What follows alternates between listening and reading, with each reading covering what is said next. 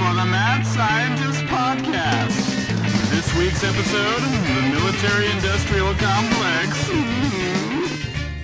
Hello, listeners of the Mad Scientist Podcast, here with a very special episode tonight. If you can't hear the dulcet tones in the background there, we are coming live from my bedroom, Marie's second room, and on the beat with cops. Bad boys, what you gonna do? That's all I got. That's all we got. So today we are interviewing a listener, a good friend of the show, and who is a police officer in a major city. Mm-hmm. And we are going to talk about militarization. We're going to talk about policing. We're going to talk about everything we can think of here on this week's episode of the Mad Scientist Podcast. So why don't you give us a little bit of background on yourself, Rich, here? Hi, I'm Rich. I come from a major city. I got a few years as a police officer in said city, and I got a few years reserve military time as a commissioned officer. I do listen to the show, and last week when I listened to the military industrial complex show, I figured, hey, this is something I can actually talk on. So I got in touch with Chris, and here I am. Let's do this. Yeah, it's exciting. It's not often, usually we have people contact us who are like, I'm really into crystals. Like I can speak to that, but this is cool. This is like the first time we've had anyone really kind of involved in this sort of world. Qualified. Yeah, It's really the first qualified. time we've had a qualified individual. pretty much 100% accurate. So I think that's true. So why don't you tell us? Okay, so first off, last episode, for those that don't know, we talked about the military-industrial complex. This idea specifically of sort of how science and the military kind of come together in an interesting way with industry, with the government to help sort of, military war, things like that become big business. And it's sort of a natural progression from science and the application of science. So it really has a lot to do with what we talk about every week on the show. And then on top of that, too, we're going to be busting perps. It's going to be awesome. And then on top of that, we have this question last week of the Golden State Killer, and Yes. it continuing to come to light that in fact they didn't, the way that they did this analysis with him, or the way that they found him, was quite interesting and quite questionable in some people's minds. So first off, Rich, why don't you tell us, I guess, a little bit, why did you decide to become a cop? Well, the benefits are great. It's got a pension, All right. and civil service is hot right now. But That's good. no, in reality, I like the idea of being out there and enhancing the quality of life for the people of the city I live in. And it all kind of melds together. I know we get a bad light right now, but at the end of the day, all the people I work with, we're all pretty much good people, just trying to help out. Yeah. Well, first of all, thank you for being a first responder and for putting yourself into this voluntarily to serve, which is something that is so necessary and so important and so appreciated, and something that I personally could never do. So thank you. And I think it's fascinating because we were talking to Chris, and it's like we bring up these concepts and we start talking about stuff, and we really do lack a real world base point, right? We lack somebody who actually has experience and has done much of the stuff that we've only hypothesized about. So thank you for joining us. We were very appreciative. Yeah, Thanks for having me. no problem. I mean, it is really easy, I think, for people to, especially for people that are, kind of armchair, I guess, looking at this subject or this idea, right?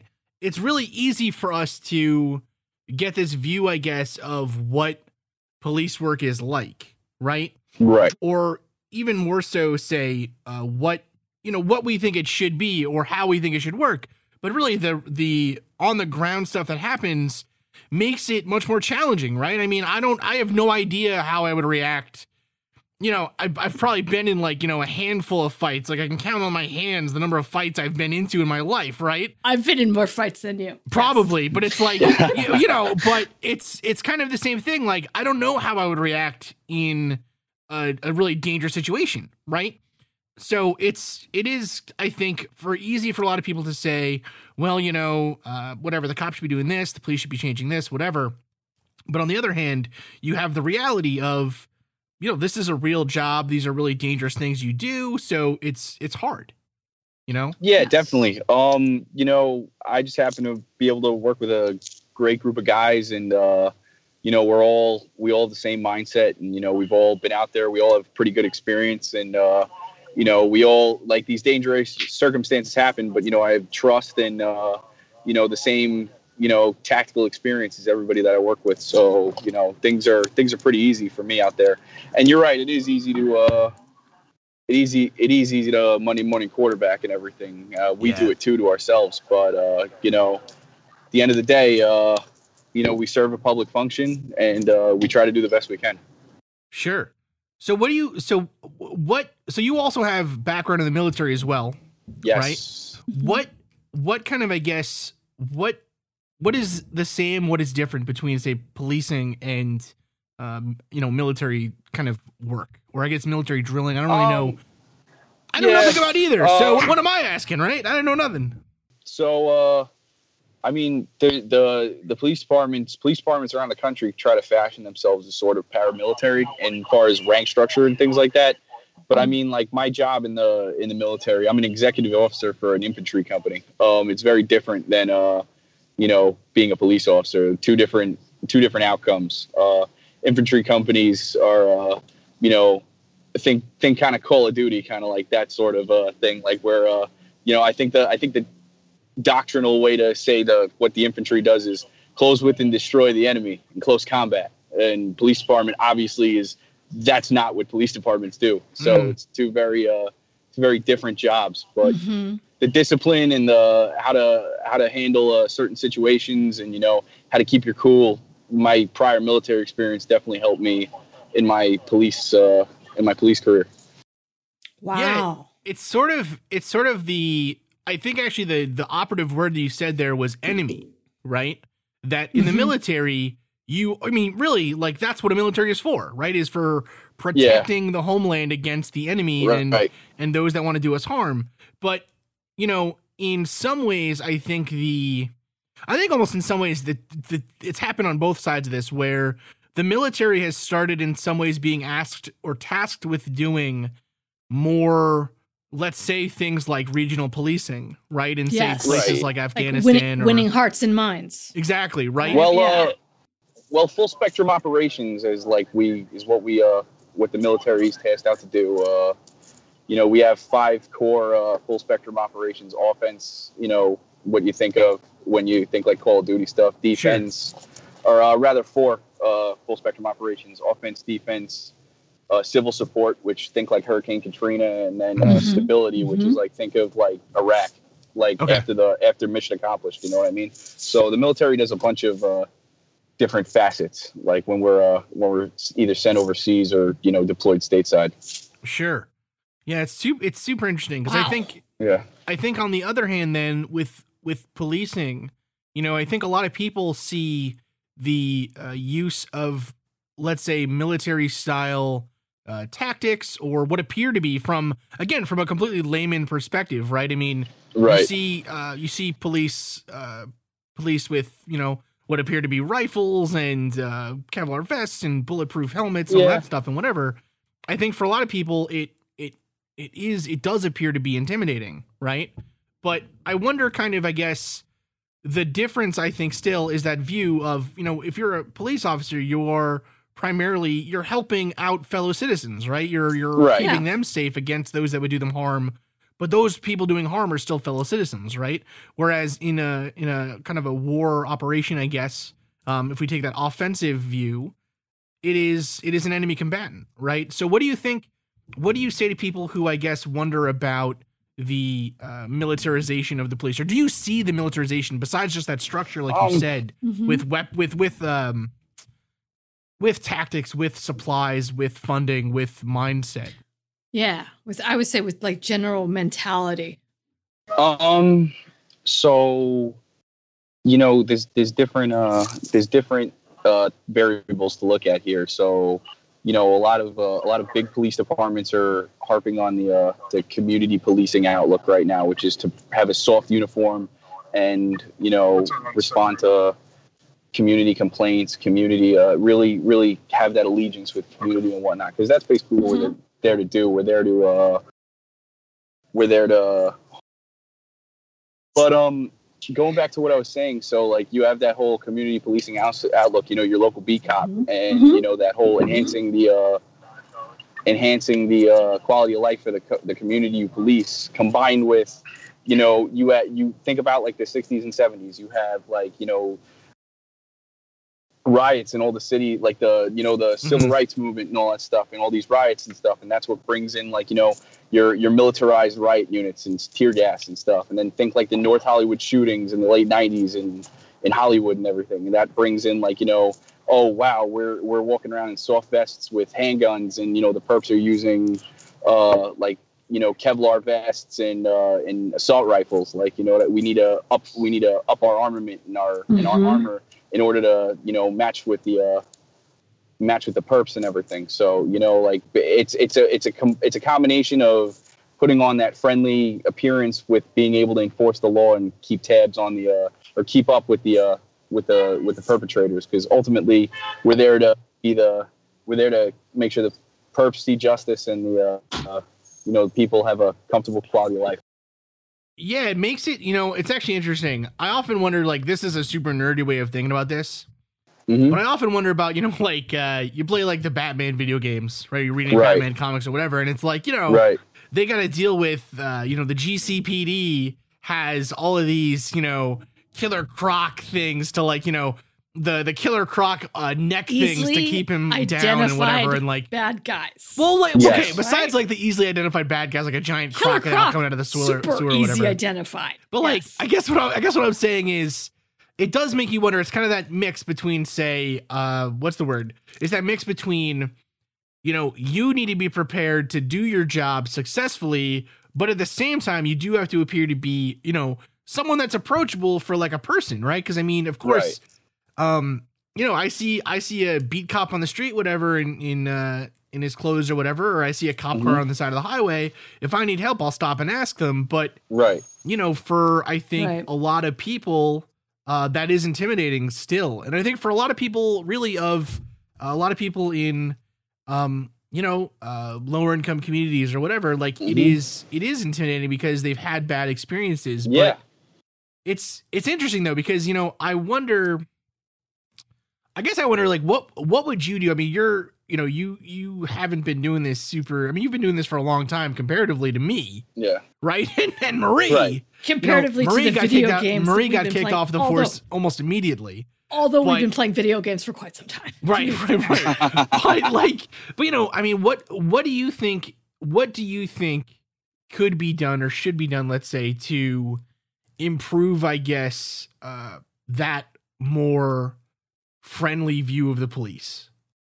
And again, this is just my personal opinion. Yeah, of course. But, we're out there, and it really, like, you can have a hard stance on crime and still be a person. You know what I mean? Like, the problem I felt like with big cities, in the past is just that too much enforcement without putting a too much. You know what? Like, if you give out, you don't. Oh, this is such a complicated issue. So, you really need to weed out like the real problems in the neighborhood. So, like, getting to know the people that you police and everything like that, and what their issues are, and all that kind of stuff, kind of builds like an intelligence sort of network kind of thing, because you're networking with the people in the community and everything, and they're once that trust is built, then they're going to tell you who's dealing drugs, who has guns, who has who's doing illicit things in the neighborhood, and just taking care of the people in your neighborhood instead of like, just blindly going in there and writing tickets all the time and stuff like that. Like that really, in my opinion, that's what really, that's how you get progress. Like, you're not you can't, you're only as good of a cop as the people you talk to, because, your eyes can't be everywhere. So once you build that trust, that's what helps you, make these quality arrests. And ultimately, I keep harping on it, but enhancing the quality of life for people in, your city. Right. Absolutely. That's so hard, because it just seems like it's so much with that and the military. There's just so much gray area, right? There's so much like times that you are trying to interpret situations and you're just reacting and having to learn and to take in all this stimuli, punctuated by probably moments of like sheer terror. Like that's a lot. That's a lot to take in. Yeah, well, it's just I really believe, and the people I work with would totally agree that just what we do is really just like familiarizing yourself with the human condition and really kind of becoming a master of it and how to deal with it and everything. Because really, all we're dealing with is just people at their worst moments in their life and stuff like that, and just trying to apply what the law says we have to do, as well as trying to look for the most peaceful outcome in order to rectify a situation. Which is really important. Like you said, you are governed by institutions and by the law, which is a huge, I think to me, that's sort of the backbone. That's the skeleton of anything, of the military and how we look at, our armed forces and services abroad and domestically, and then police. So one of the things that we're thinking of and talking about now too is sort of the privatization of the military, and really that they aren't held to the same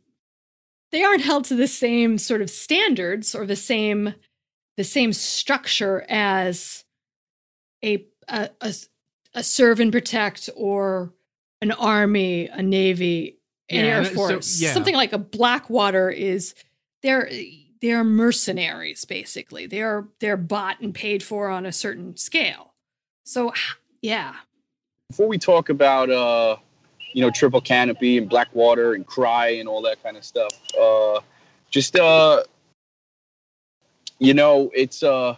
it's funny because it's not as dubious as one would really think. Now, you're right. The rules aren't as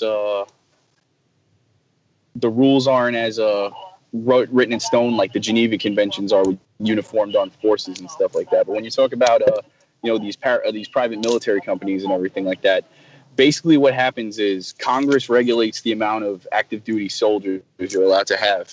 Mm-hmm. Active duty seamen or airmen or Marines, and so the private military companies and everything. So, back when you had like that total war during like World War II and everything like that, like you had like this, tremendous military that Congress appropriated money for and everything like that, where like, everybody's in the military, everything's insular. So like the cooks, like beyond just combat soldiers. So you're thinking like cooks, repair mechanics, things like that. Everybody's military, right? But once, once Congress shrinks the size of the military, it's like, how do you get around the numbers? Because Congress makes a finite figure for how many personnel can be, and obviously you're going to want to maximize how many combat personnel you have, or people with combat specialties. So, the cooks are going to go by the wayside. So that's where you get these private military contractors, whether they're, so when you're talking about things like, a lot of cooks are contracted even on posts. Like in my career, it's very rare you see actual, at least my experience has been very rare to see actual, cooks that are soldiers and everything like that. And, it gets into now, what are these PMCs like Blackwater and stuff? Well, when you have a finite amount of, combat power being like, personnel, You know, you can't be designating like platoons of soldiers, of infantrymen to go out and guard like congressmen and things like that, or do like site security or embassy security or things like that. So that's where these guys come in. You know, they hire these private guys, and the law hasn't really caught up with it yet. So they're kind of like a gray area in, you know, in foreign policy and everything. And what happens is, you know, a lot of these guys are, you know, they have a prior military experience, whether, you know, maybe some of them are like special forces and stuff like that. And, you know, they're used to doing what they do when they're in uniform, and now they're not. And, you know, the like I said before, the law hasn't caught up, but it's not it's not like a Metal Gear Solid 4 scenario where it's like, you know, the PMCs are taking over the world or anything like that. It's more just how do we skirt the law? I like your analogies. I think that's pretty good too. No, but I mean, can't you, in that the scenario you just put forward, right? Basically, you're making the argument that war has changed. Like World War I, World War II, there was a very clear, right? There was a clear and present enemy. Well, there was an end. Well, there was an ending. And there was in an sight end. as well. But Think all of a about sudden, it now, what's your clear and present enemy? Because, you know, America does a very America and the American people do a very good job of creating that. Yes. Creating good versus evil. Yes. Well, I'm just saying, even perceived. I mean, whereas warfare isn't necessary. Clausewitz defines warfare as diplomacy that when all other means of diplomacy are exhausted. So, you know, it's basically just one, you know, state with different ends than another state, you know, and talking has failed. So, you know, you can't really paint good versus evil. I mean, it's easy to say the Nazis were evil, you know, because they killed people by the millions, but yeah, because they're done. But no, I would just say, in perception wise, right. you had a draft, you had a lot of backing behind sending people to war. Then all of a sudden you move into a much muddier situation, a murkier situation, where it's becoming more televised, right? Like Vietnam, you're all of a sudden starting to see what the ramifications of war are in a lot of ways. And you also, you know, now you also don't have the draft. Right. So you have this limited, you still have people, I think, that haven't, congressmen and other people that don't have a vested interest in not going to war, sending people out to spread them thin too, as well. Like you still have this sort of this feed to want to do this without, I don't want to say the quote unquote just cause, but it's harder and harder to manufacture that in a lot of ways. Yeah, it really is. You know, the media in Vietnam and going forward kind of like lifted the veil on that whole Disneyfication, so to speak, about what warfare is and everything. You know, it's a good fight. You don't have the newsreels anymore. It's just, you know, guys in caves and napalm and all that kind of stuff. And you know, that's kind of just been the gold industry standard since Vietnam, as far as war correspondence and whatnot, as far as news coverage. But yeah, and America, yeah, you're right. America it is kind of harder for America to stomach how you know, the conduct of, you know, conflict overseas when, you know, you're seeing dead bodies and stuff on TV and everything. You know, it's not as foreign of a concept when it's like right in your living room. Well, I think there's also something to the idea, though. You kind of touched on this a little bit before in your last comment before this last one, where you said about the inability today, I think, in some ways, to make it about good versus evil, right? Right. And I actually think it's really interesting. We kind of see that, like, if you talk, we have a podcast that we are friendly with who's on Dark Myths, really great podcast. Kristaps Anderson does the Eastern Border, and he's from Latvia. And, you know, he talks about how his people were decimated by the Soviet Union, right? And in his mind, Stalin and Lenin are far worse than Hitler, right? Right. I don't want to take his words out of his mouth or anything, but you know, in his mind, and maybe not worse than Hitler either. He'd be smoking at this time too. Right. Yeah, he'd be mad. Maybe not worse than Hitler, but you know what I'm saying? Like, they're comparable. They're extremely comparable. And if you look at the numbers, right, they are comparable. But Hugely I think, comparable, yeah. But I think because of the Cold War, because we had this prolonged war where the resolution wasn't ultimately of a big final battle that wiped out one side from the world versus the other. Right. We've almost kind of, I mean, we see that happening where we kind of, I don't want to say kind of look positively on the Soviet Union, but we certainly turn the other way on their atrocities and say, a lot of people do anyways, and say, well, it was just another way of living, when in fact, it was a brutal dictatorship. So Right. it makes me wonder, in these instances, though, where if war has been defined in the past as this thing that states do, right? Governments wage war. Well, Right. with the privatization of with the private industry starting to go into kind of these realms, I think for a lot of people the concern is whether or not it's justified is that eventually war won't just be something. War will become so terrible and so complete that it won't have to be something that governments do. Because if a government goes to war with another government, it would just, end the world, so to speak. Right. So, Well, I think what people worry about is kind of, I think, the Metal Gear Solid style, or even, look at the Punisher, right? Look at Marvel's The Punisher on Netflix now. He worked for this. He even worked within the government, but then turned this into, say, this private contracting thing, right? So I think for a lot of people, the worry is that maybe they're not doing it now, but they could if they wanted to, right? That they could be used for these clandestine operations and things. But as far as like saying to the that I don't know, Facebook is going to go to war with Google. Like, is that like with arms? I mean, so it sounds not as outrageous, but yeah, it sounds silly, but to that it's effect. kind of to that effect, right? Where what happens if Blackwater does something so egregious to, say, the Iranian military or something that the Iranian military decides to declare war on the United States. Right. Does the United States say, well, it wasn't us, it was Blackwater?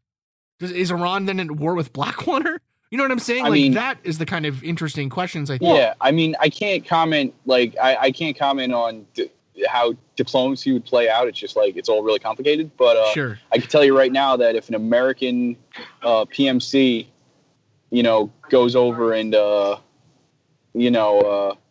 like commits some sort of atrocity or act of aggression against a foreign military or foreign entity at all, they're gonna hold America to the America to the standards, yeah. As far as all the laws of war and everything, and like Geneva Conventions and whatnot, those PMCs, if they get caught, they don't have the same protections under the law as like a soldier does. Like, soldiers are required, by the Geneva Conventions. Prisoners of war are required a certain level of dignity and respect and care that PMCs, they're just criminals, in that instance. Like if I'm a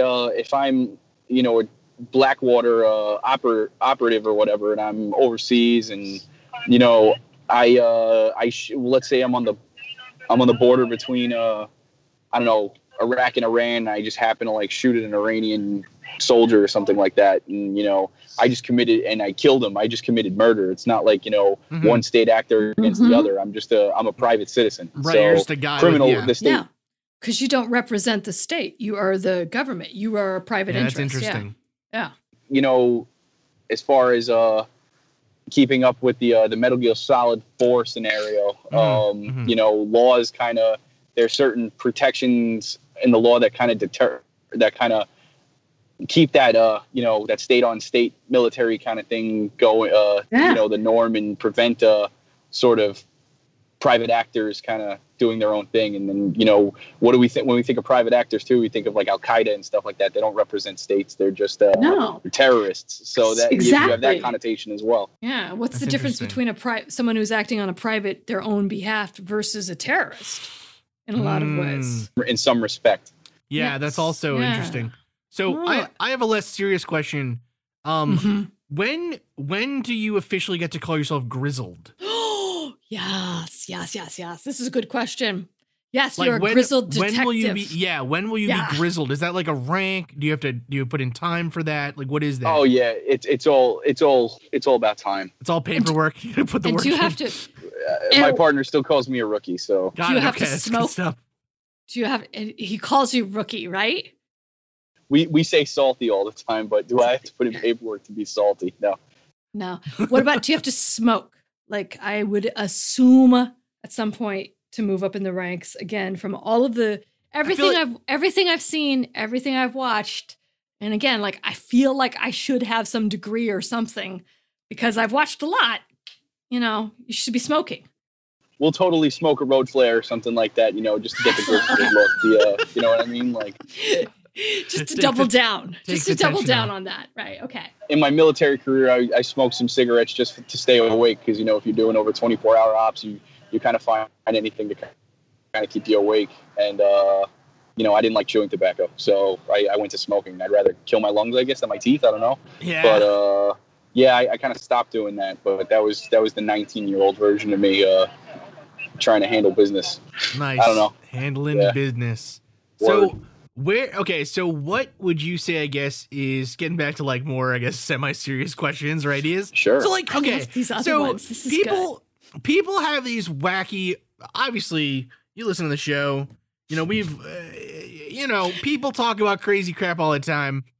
Right. Mm-hmm. But like one of my favorites, or one of the things that I think is so interesting with this idea of the military industrial complex is that the government will eventually get all of its stuff together, will take over the continental United States by basically police forces. But in my understanding, though, police forces don't really communicate all that well with each other. Right? They don't really work that well together. So like, yeah. I mean, we do, like, things have improved, like the FBI and there's national databases and everything like that. But, and without, divulging where I work, us in our, adjoining jurisdictions kind of, we help each other out a lot. But as far as like national, like that goes into like, that states' rights thing where it's like, education can't be, when you talk about the teachers and all that stuff, like when, they did the No Child Left Behind, it was like infringing on states' rights because, the government's trying to dictate how every state's going to do education. Yeah. It kind of goes the same for policing too. Like throughout the law enforcement community and everything, like it was an uproar when they brought up this notion, like the Obama administration brought up this notion of a federalized police in response to like the Ferguson incident and all that kind of stuff and the Eric Garner thing. So, and it's just like, who's the federal government to say how us, the states, are going to, police our jurisdictions. And then even down at the municipal level, when the state tries to, send state troopers around and stuff, the municipalities are like, who's the state to say how to police our municipality and everything? It's like a big turf war. So it's really like I'll put it this way. You find a way to unite every police force as a means of, quelling some sort of, American rebelliousness. And, I'll give you everything in my wallet.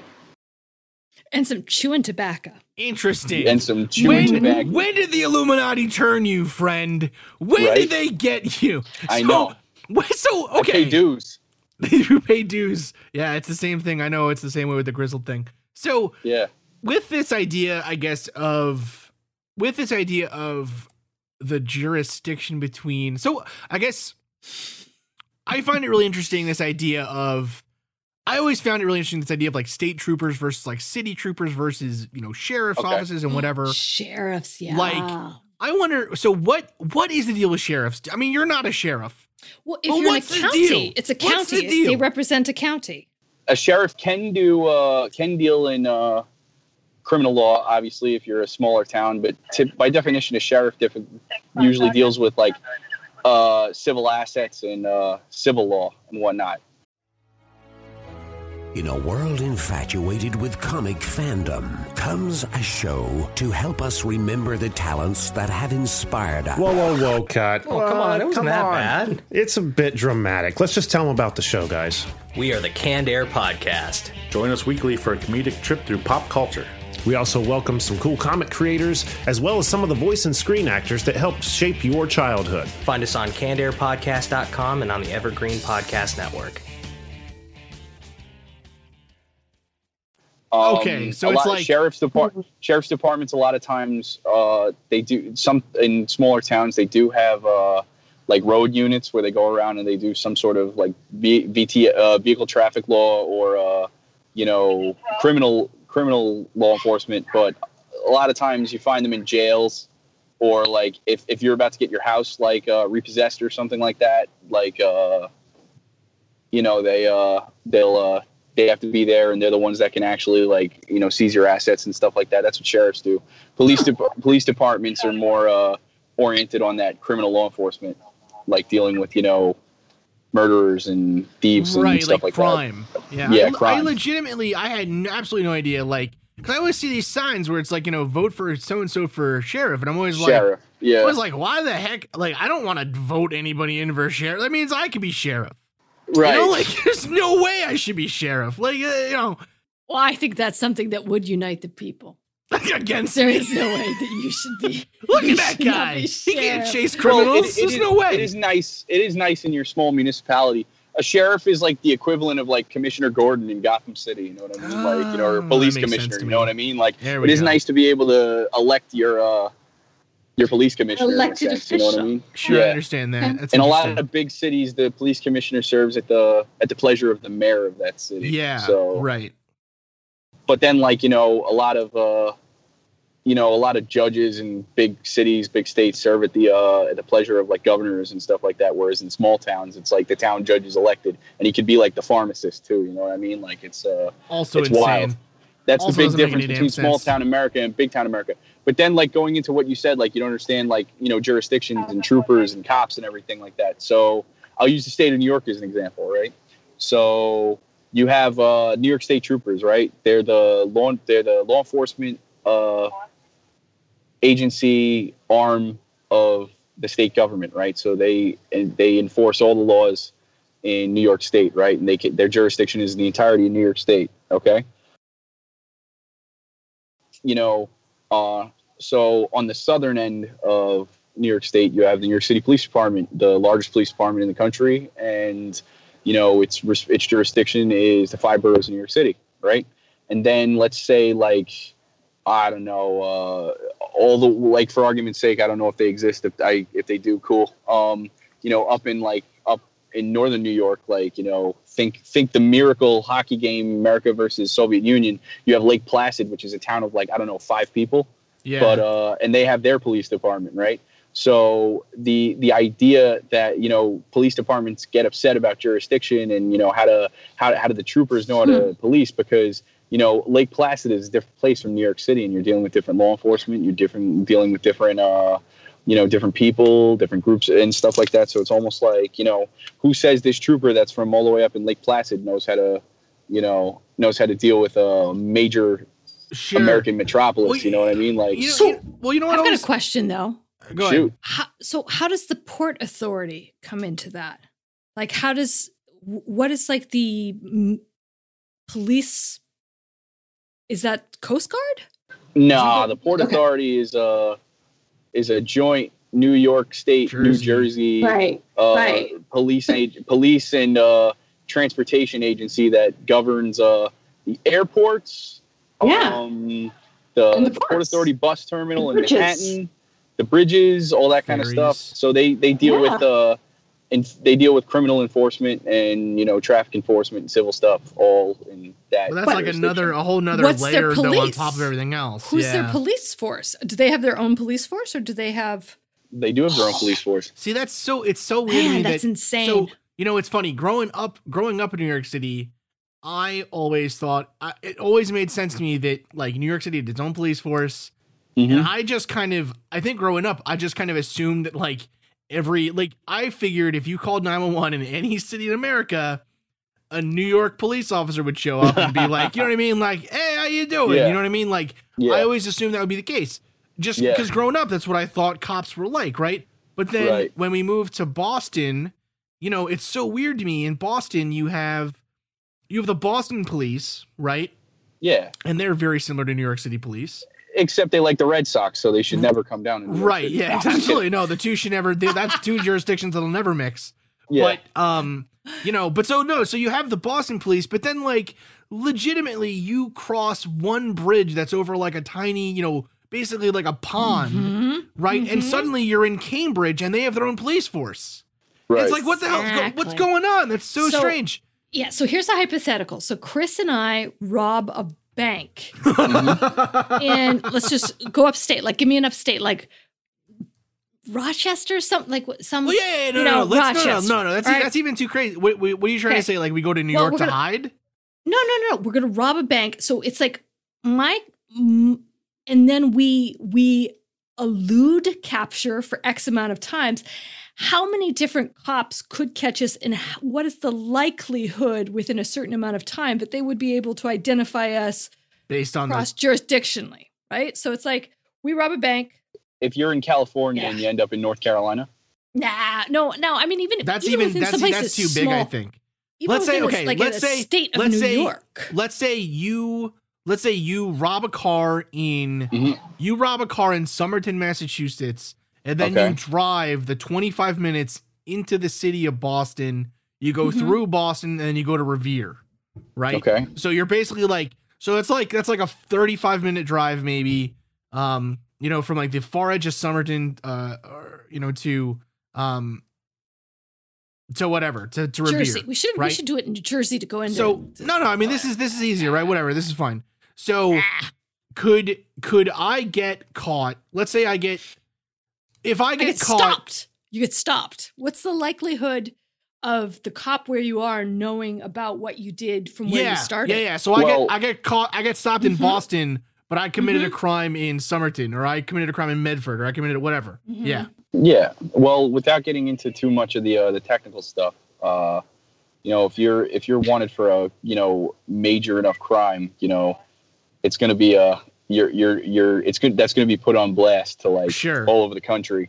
And if you get stopped and they happen to run your information and everything like that, it'll pop. And then it's a matter of notifying the police department that stated they have that has the criminal complaint against you, and them having to come to your jurisdiction, and they get permission through your police department to affect whatever arrest warrant or whatever, or affect an arrest, and then they take you and they extradite you back to whatever jurisdiction.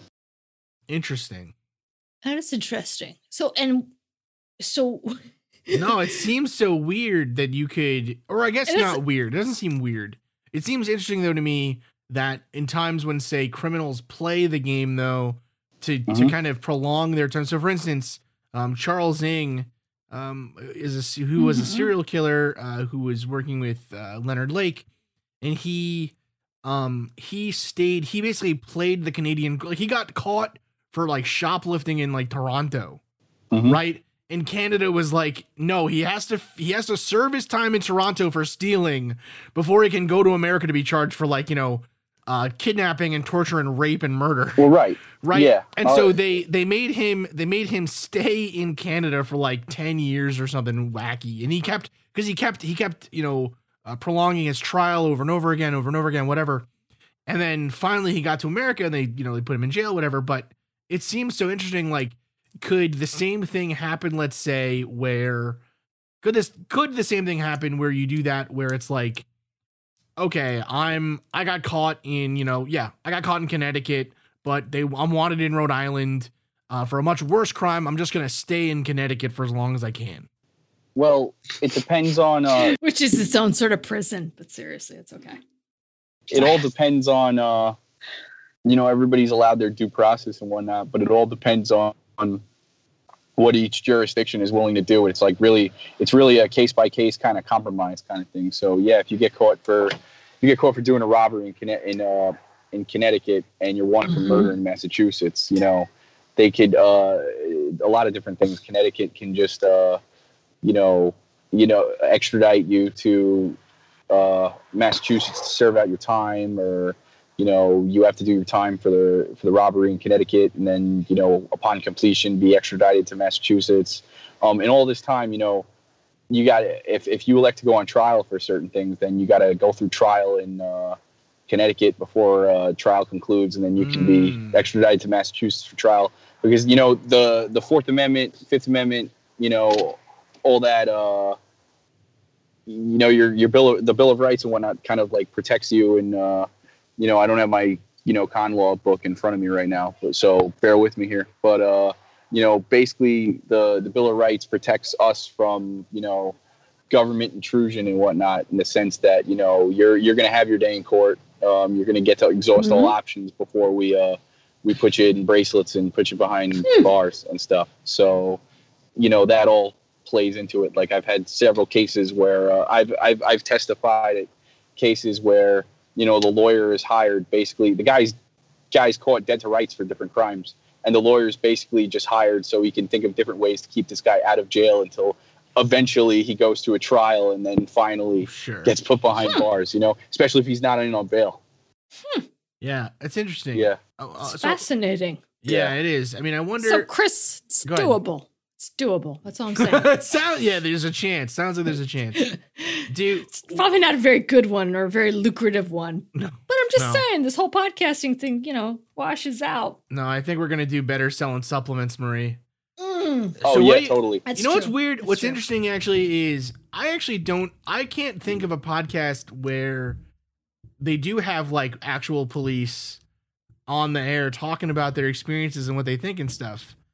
I feel like that'd be awesome, right? Like cop talk. I don't know what we'd call it. Probably not cop talk. That sounds terrible. But you know what I mean? Like I find it really interesting because you really do have this we're lucky because we actually have a lot of listeners who are police officers or in the military or whatever, and they reach out to us when we do topics like this and they give their own experience and what they think. And, we even had one, it was really cool. We even had a listener give kind of a rundown on bullet technology and how they changed since the Civil War, how guns changed since the Civil War. Right. We did the episode on the Civil War surgeries. And, so it's cool in that sense that we do get to interact with people like that.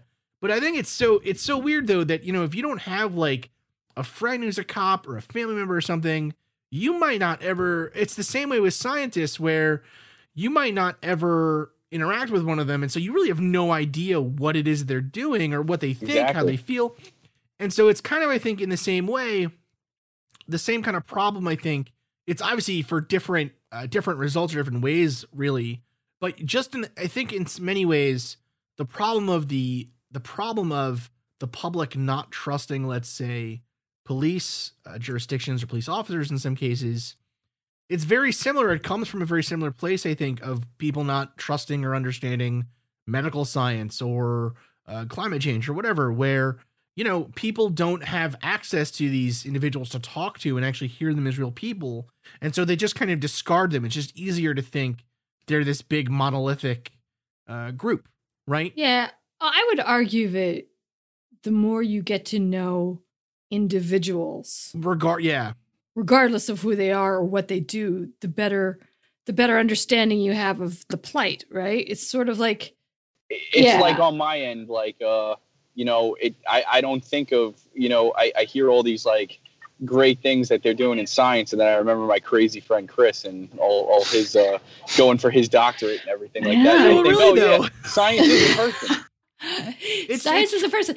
Cops are people. Like, Black Lives Matter. They are people. Like, there's a lot. I think that the thing that's hard is that you can get so separated from what brings people together, right? That it becomes even harder to make that connection. And I think that that's what's so interesting about this to me, and about talking to people and doing this podcast about just all sorts of things. Is it's like, for all of these assumptions that you make and these topics you talk about, there's people's lives, and everybody's lives and story is different. But there's something there that has some commonality that we have to be able to find and identify just so we can keep going. So I think it's Yeah. fascinating. You know what? Actually, this is kind of funny.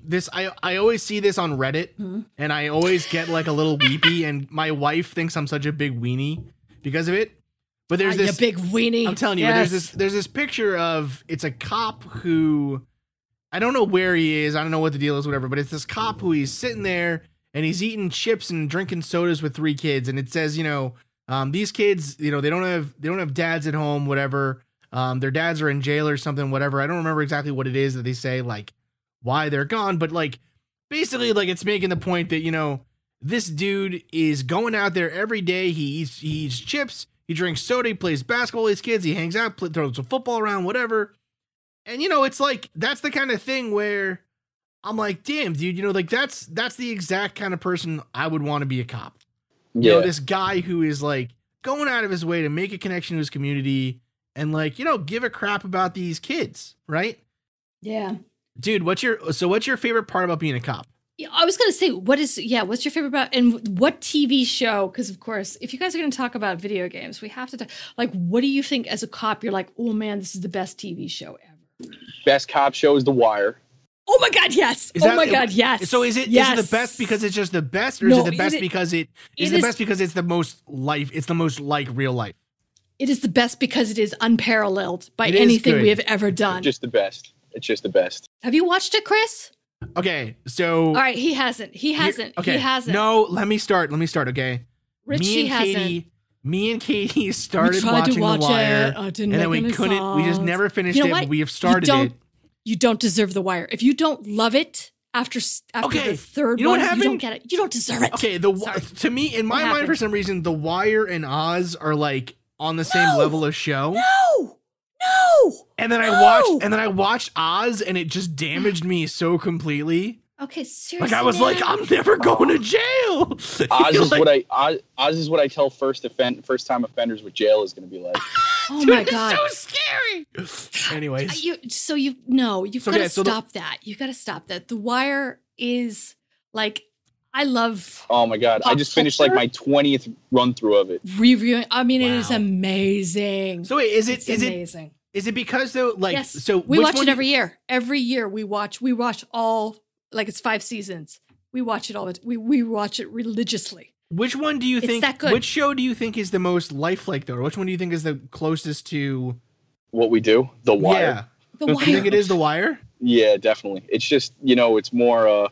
I mean, nothing is like really what we do because you don't have the monotony of it because obviously you have to entertain people. Right, but it's just like it's like Cops where like you only get like the 30 minutes of like action-packed stuff and they're not showing the guy driving around eating his lunch and crap like that. Right, like what the hell talking? Yeah, of course. You know what I mean? But like as far as like a TV police drama, like I would definitely say The Wire is definitely the best. It's funny. I'm enheartened. That's awesome. You need to stop what you're doing, Chris. You need to put down this Harry Potter nonsense that you've been feeding yourself. Watch The Wire. I have a favorite episode of Cops, and it's one where the cops are like, they get a call, they're in Florida, it's like the middle of the day. They get a call in Florida, of course, and they say they get a call that there's some guys in someone's backyard making like noise, whatever, just being rowdy, whatever. So they get there, and it's this guy, and he's like hiding behind an air conditioner. And the cops are like, sir, we're getting a call that you're making noise, that you're like undressing yourself, whatever. And he's standing, he gets up and you can like see his pelvic bone. So he's clearly not wearing pants. And they're like, sir, are you naked? And he just goes, ain't nobody naked back here. It kills me. Every time I come out of the shower naked, Katie's like, Chris. And I'm like, ain't nobody naked back here. It's so good. Anyways. Classic. So So that's your favorite one. What is your favorite and least favorite part about being a cop? Best part is the people I work with and just interacting with people all the time. It's really never boring. We always have a good time, and we're out there doing the right thing and do what we got to do, and it's always a blast. Let's see, worst part. What's the worst part? Pure unmitigated fear. That would be mine. No, Probably mine too. it's That'd be mine. Sometimes the boredom, like, you know, you're like, I know it sounds contradictory to what I said with good part, like, you know, when we're out there, you know, we're doing something, whether, you know, we're you know, doing an operation or interacting with the community or anything like that, like that's always good. But like, if literally nothing's going on and we're just kind of driving around and you know, absolutely nothing's happening, like, you know, that's kind of lame. Then it's like, where are we gonna get coffee next or something like that? You Honestly, know what I mean? Like, I wonder about that in terms of, say, those cases where things do go wrong, right? Where you know, someone gets shot or someone gets, you know, arrested incorrectly or whatever. I often wonder, because I mean, yeah, because we've talked about this before, where it's like, you know, I mean, you know, like I obviously like knew cops growing up. You know, my parents' friends were cops. A lot of them, a lot of my uncles and aunts and whatever were friends. You know, whatever. So it's like, but yeah, that boredom aspect of it, like, it makes me wonder. You know, you might never see a big call for like years, right? Especially if you're in a small town or something. And then all of a sudden you get a call that something is really going on. I could definitely see your adrenaline spiking. Like, I think, someone making, say, a rash decision because they weren't trained enough, or they weren't given enough constant kind of, maybe not constant drilling, but you know what I'm saying, right? Like, you know, I mean, I don't know, like I mean, crap, you know what I mean? Like, I haven't made a pizza in like months, and I bet the next one I make is going to be terrible.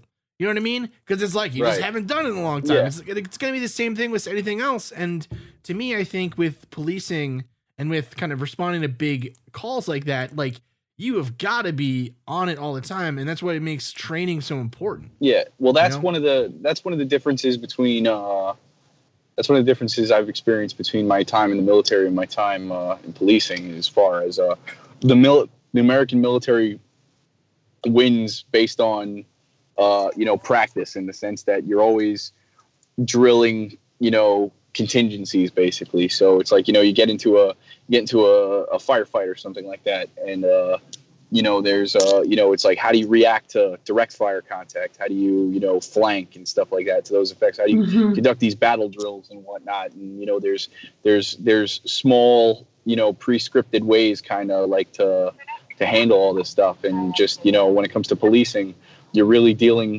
trying to manage the human condition. So it's not, and we're out there every day. We can't be in training, you know, like, you know, because you have to police the streets. You know, we can't be in a classroom setting or in a training setting all the time. So, I mean, you know, since this has become a hot ticket issue, like, I think around the country, like, training has improved. I can't speak on that for certain or anything, but, you know, in my experience, just like the amount of training I've gotten has been exponential. So, you know, they're trying their best, but it's just, you know, a lot of it's common sense, really, like, you know, and having compassion, as well as understanding your responsibilities, and, you know, all that kind of stuff. And, you know, a lot of, you know, unfortunately, sometimes things have to result in